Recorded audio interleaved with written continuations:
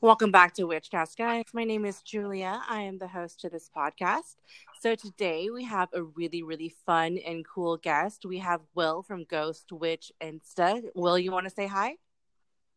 Hey everyone, this is Will the Ghost Witch. Yes, I am at Ghost Witch Insta. How is everybody today? We are doing awesome. So just want to talk about what we're going to be talking about today. We're going to be asking Will a lot of questions about his spiritual awakening, his path through witchcraft, and some other shenanigans stuff that's going to be really fun. So before we get to all those fun questions, we're going to be pulling a tarot card of the day. So just give me 1 second. Let me just do a quick shuffle, and then we'll see what we got today. All right, and I'm just going to do a quick shuffle. You're going to hear me off screen. All right, and that was the shuffle, everybody. And I'm going to knock 3 times. 1, 2, 3. And then we're going to pull the card and see what's going on.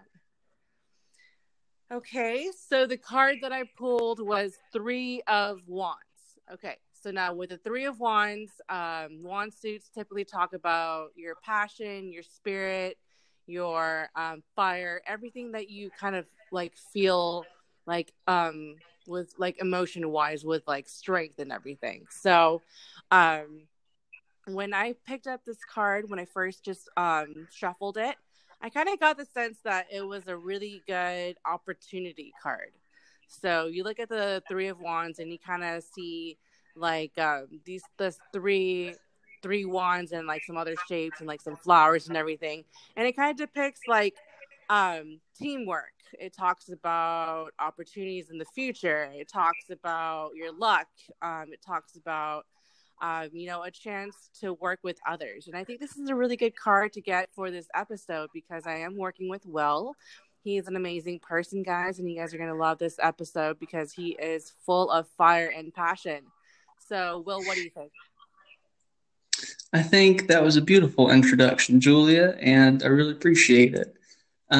Yes, when I think of the 3 of Wands, when I think of any kind of threes, if you look at it as a journey from 1 at the beginning to 10 at completion, threes are like that kind of initial victory, that initial like happy win. I know you mentioned the word luck too. It comes right before 4, where you kind of maybe plateau out and you get that stability, that home kind of energy. Before 5s, the difficulties or the changes kind of knock you back into your journey. But yeah, I feel like this is definitely a victory for me to be speaking with you today and with everybody who's listening. So I'm happy to be here. Oh, I appreciate that. That was very nice of you. And like I said, Will is full of passion and spirit. So this card is very much him. And I think it resembles a really good opportunity for both of us to be working together. So let's get to the questions. So, guys, Will I met him through Instagram, and I was doing a live stream, and he had mentioned that he wanted to work with me and that it was going to be a fun opportunity, and I like immediately was like, yes, let's do it. This is going to be so awesome. I'm so excited. And so he is such a cool guy, guys. Like, you're gonna see his Instagram. I'll link everything in the description and everything. But his Instagram, like, he does a lot of meditation. He has a lot of really good core values, and all around, he is just a solid, good person and a good witch. So, Will, how did you get into spirituality and witchcraft? Well, thank you very much. That was beautiful. For me, I think, like most people, I was not raised with this awareness. Or I had the awareness, but was kind of steered and convinced away from kind of my intuitive understandings. And, I kind of let other people's perceptions and their I don't know, the way that they had been walked away from their intuition and their internal power, their magic. I let that influence me growing up. And like most people, life had to kind of knock me around a little bit until I was in a place where I was, cracked open enough for the light to come in. Right. For me, if you want to get into specifics, what that looked like is in a very brief span of time, I got a divorce from a 5-year marriage. I moved across the country for a very promising job opportunity that kind of blew up in a 3-month period. Had to give up my dog, and was living in a tiny, like 200 square foot little studio, and feeling completely disillusioned. And I was kind of dating casually at the time, and I met somebody briefly who was Wiccan. And just instantly, just a light went off in my head. That relationship didn't last long, but it lasted long enough to plant that seed and for me to begin exploring on my own. And as I started to learn about, I can actually attune with the natural rhythms and cycles of the year. Like there's actually ways, rituals, and practices that I can like participate in the flow of nature. And I have the power to affect change in ways that transcend the logical mind, that I can actually tap into the divinity and the creator energy that's within me and within all of us. Like, holy shit. Yeah. I went up to metaphysical shop, bought a bunch of books. I had a lot of time on my hands. I started reading them, and every night when I would get home, I would like switch to candlelight. I'd set up my altar and I'd try out the things that I learned. For me at that time, I didn't really have ceremony or ritual prior to that. I was raised in Christianity, and I always felt that took me further away, that like, I didn't really feel like I was some sheep in a flock that needed to be led. I didn't feel like I needed some external force to save me. I didn't feel like time was linear and that I came from nothing and then had a very temporary time. And then I had an eternity before me on which I would be judged from this time. Like it never fit like with my experience of life. Right. And so when I was at the point of finding my path, I was drinking very heavily. That was my way of like trying to numb out these feelings that were trying to like encourage me to grow. But I didn't see them that way. I just saw it as, this feels bad. Let me numb it out. Yeah. And so the first spell that I ever did was to banish my desire for alcohol. And it was so powerful. Like I cast my circle, and the things that I felt emanating from my hands and from my heart, the light that I felt entering through my crown, the things that the flames of the candles did in response to my words and my energy, like from that moment on, I'm like, this is what I do. This is like not only a part of my life, but this is my life. And my mission is now to connect people in this community and to help other people and hold space for other people to discover that divine creator energy that is inherent in all of us because of how transformative it's been for me. And the world needs that medicine now. Yeah. Wow. That is a wonderful story. And that's like similar to my core values and my mission as well. So how did you kind of just grow from that after you did that ritual and that spell to kind of banish all the drinking issues that you've had? How did you kind of grow from that point on? It was a lot of connecting with nature. Mm-hmm. I started going out every night and looking at the moon. I had spoken to the moon and felt like responses that transcended words from the time that I was a small child, intuitively. And now, I had gotten disconnected. So I intentionally went out, and every night I would stand under the moonlight and I would look at the moon and I would know what phase it was in. I started, every time I would write the date down, I would draw right beside it a little circle and draw the phase that the moon was in and stay in touch with it. And then I would watch the sunrise too. And I would do like some movement, like some, I don't know what it's called, but basically like a squat with hands in prayer position, and then stand up and spread my palms and just let that light come in and develop a relationship with the sun and with the moon. And yeah, I couldn't wait every night to come home and cast a circle, like I'd read all kind of different books. And I was just so excited. I told like everybody who was close enough that I felt like I could tell, I was just like, this is awesome. You got to learn about this. I want to tell you whether you want to hear it or not. I want to tell you, Aw. and I backed off from that a little bit to like, okay, you can't like, people have to be ready, Yeah. But yeah, just this enthusiasm to like feel a part of and just see any way that I could express that like oneness with nature, because that's really where the magic comes from. Exactly. And I feel like you're more of an earth witch. Would you say that's something that you practice and kind of gravitate towards? If you want to put a label on it, I think that's a pretty accurate label, but I'm eclectic. I do intention setting with my food. Like I have a wooden ladle that I drew a bind rune on in ceremony for love.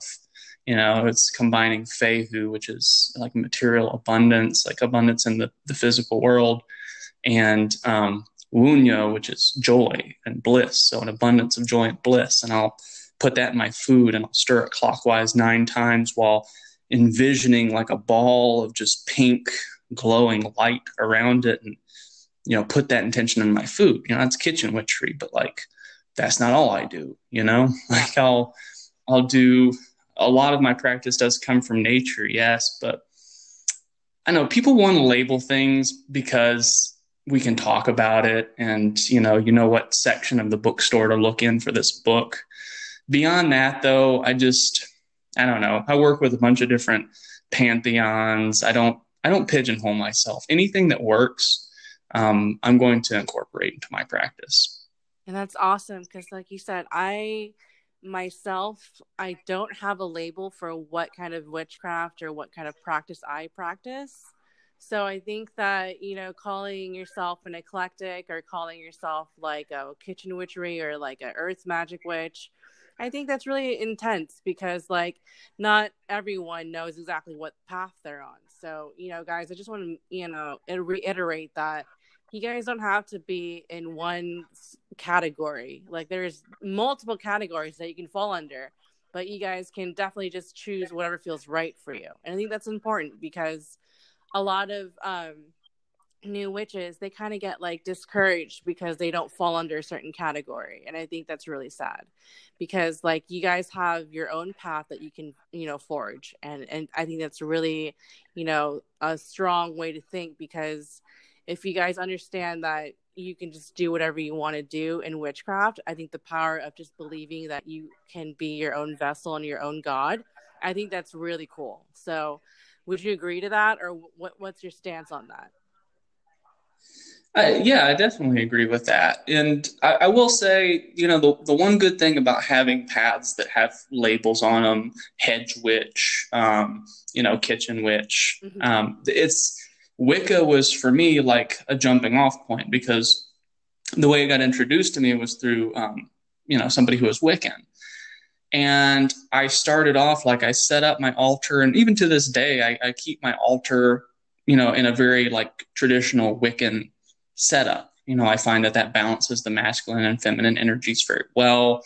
It works for me. And I started looking at the wheel of the year and like how to celebrate the Sabbats as it was written. And as time's gone by, I've adjusted. But in the beginning, when I didn't even know what I didn't know, it was very helpful for me to just say, okay, Wicca, I'm going to do the stuff that it says, and then feel how that feels for me. Does it work? Does it not work? What about it does and doesn't? How can I adjust it and go from there? Because sometimes there's so much out there that it can be overwhelming for somebody who's beginning, to say like, well, what do I do? And then it's gotten so mixed up with commercialism too. Like, yeah.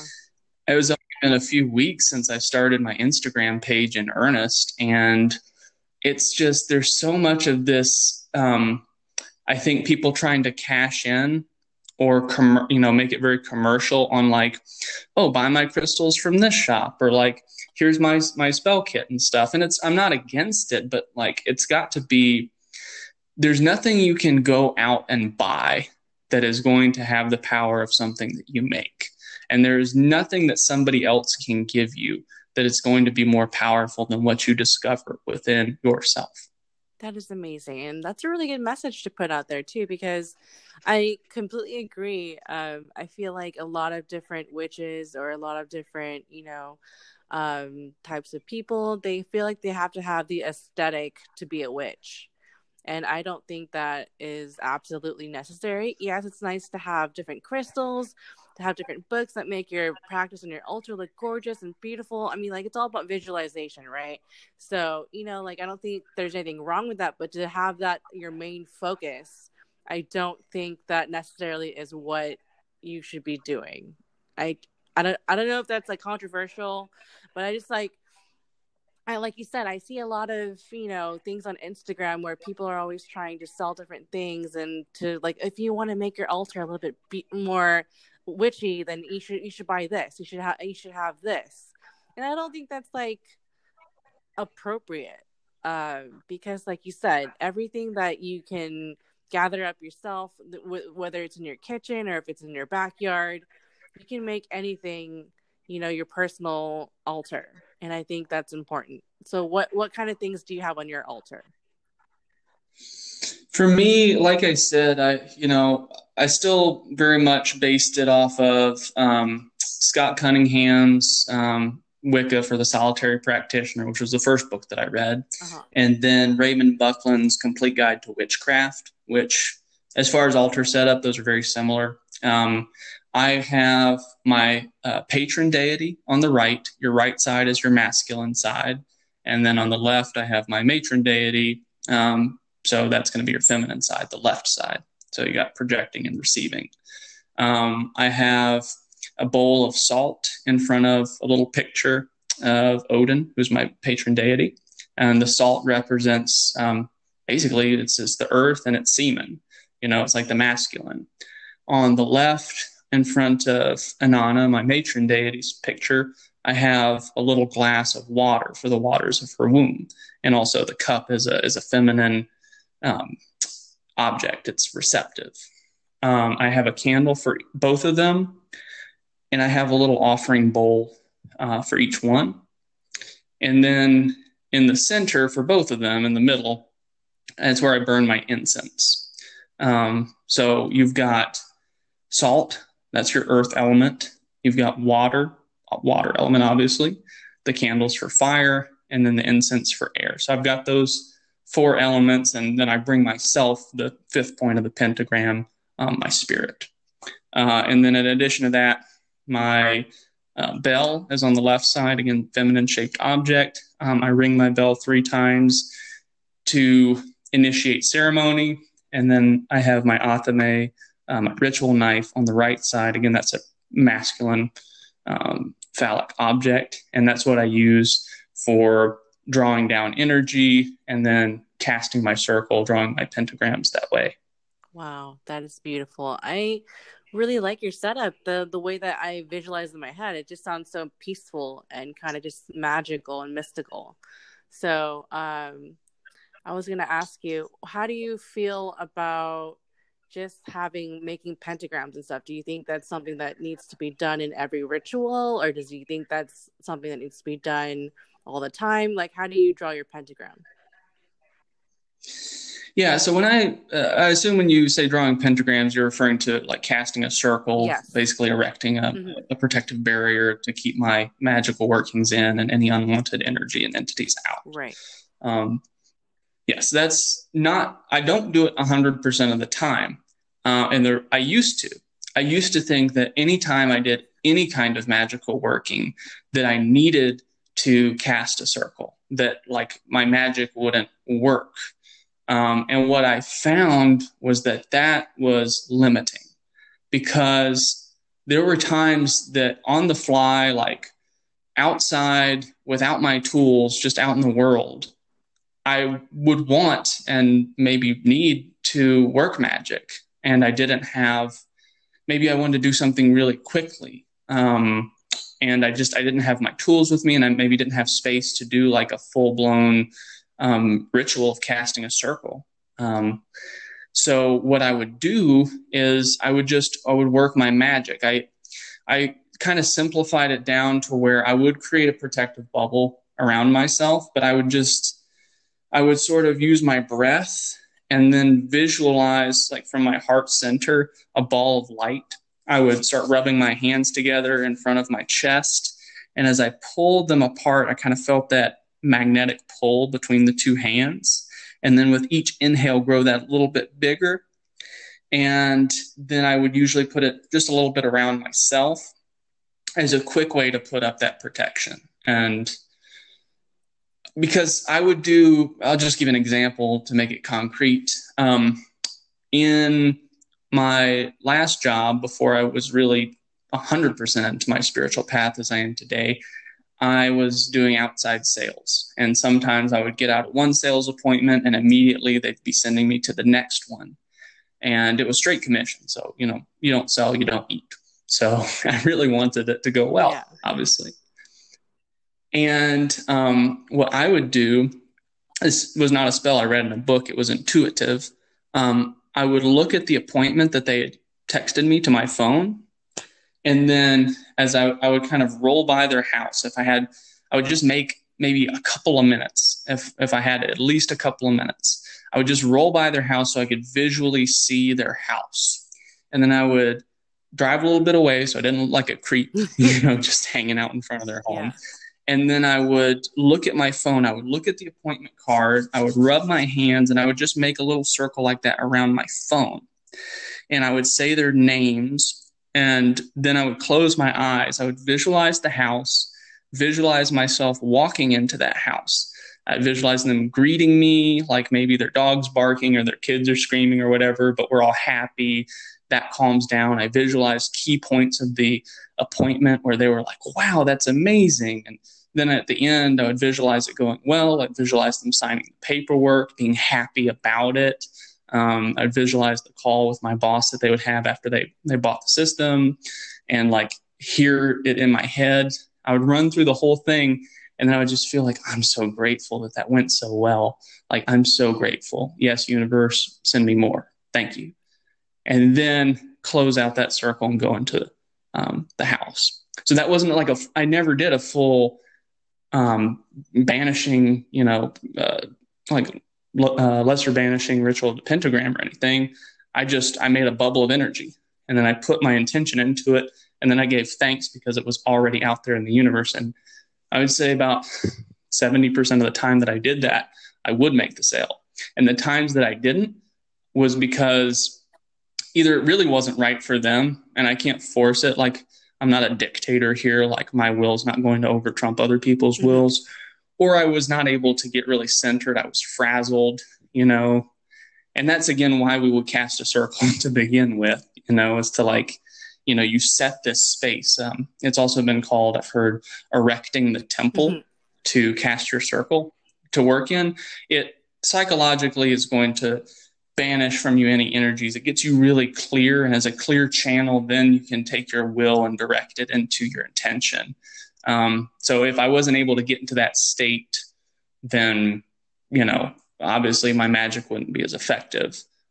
So I think when you can cast a circle, but when you can't, still do the magic. It's all about your intention coming in. If you can get clear, if you can take some deep breaths and center yourself, maybe focus on your third eye, do some mantra, whatever you got to do, get energetically clear, because the main thing is having a clear channel and putting out your will in a clear and intentful way. Wow, that was very, very, very cool. An amazing way to describe casting a circle. I was going to ask, you said that one of your patron deities is Odin, correct? Yes, I love Odin. So let's talk about deities. How did you come into finding he was your main deity? He called to me. And, I guess some people have these really bright flash of light kind of experiences and like visually see their deity. Mine's been really more of like, as I tapped into my intuition, like I would notice Odin coming into my field. Like, I would hear his name mentioned. Um, I would just see images of him, or like like at the metaphysical store, I would see, the Thor's hammer, the kind of a symbol of Odin as well, and I would I don't know. What really set it off for me was a book I read by Neil Gaiman called American Gods, which is a work of fiction, and it's not like a how-to book. It's a total fictional story. But if anybody has not read that book and is pagan or interested in paganism, like the way that he uses those deities in that book and gives them like real life and they work together and incorporate, like, is amazing. Like in that book, Odin is called Wednesday, which I immediately got because I had looked up where the names of the days of the week came from. Sunday named for the sun, Monday named for the moon, and then most of the rest of them, besides Saturday, which is named for Saturn, are named for Norse gods. So you got Tuesday is for Tyr, or Tu is another way to pronounce it. He's a god of victory through sacrifice. He cut off his hand. So Tuesday would be a very victorious day. Wednesday, Odin's Day, is a name for Odin. That's why they use that in the book.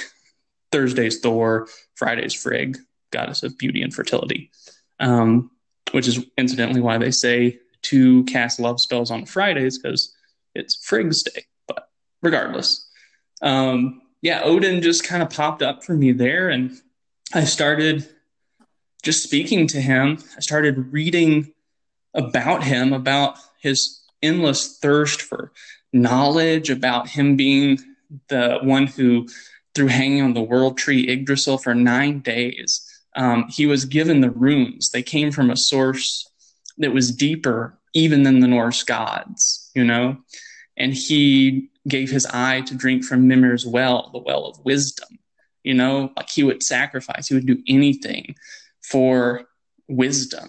And as a writer, as somebody who writes poetry and other things, I was like, yes, I felt like that. I would give anything for wisdom and for more words and to be able to channel more clearly what's in my soul, and so he and I've been building a relationship since then. And it's been wild. Like on days that I work with him and give offerings, for example, sometimes I'll leave my candles burning on my altar for a while if I just kind of want to hold space for them for longer.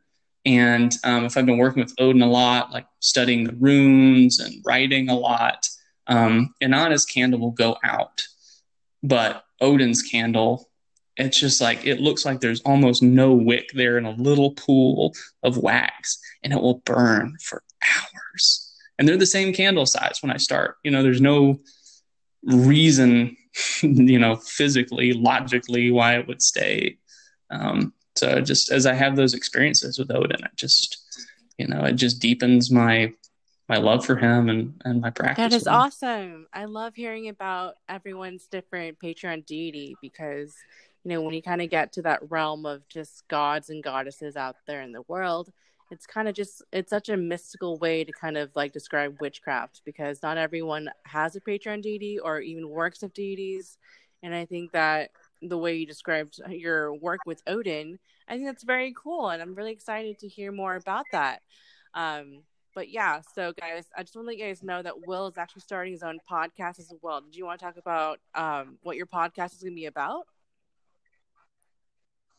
It's going to be about this kind of stuff. I view myself as not like an educator, but a conduit. Like I absorb this information, I experience it, and then I just want to share. Like in therapy, a good therapist is not going to tell people things. They're going to ask questions that probe you to look deeper within. It's the same type of thing, that type of role where, nobody can heal you. Like a healer that says they're going to heal you, be very suspicious, because the power to heal you is only within yourself. A real healer just creates situations and spaces in which you can heal yourself. So that's my role. It's just, like I do interviews. I'm probably going to be moving the interviews off of Instagram and onto the podcast. I just feel like that format might be a little bit nicer, audio quality, and just getting out to more people.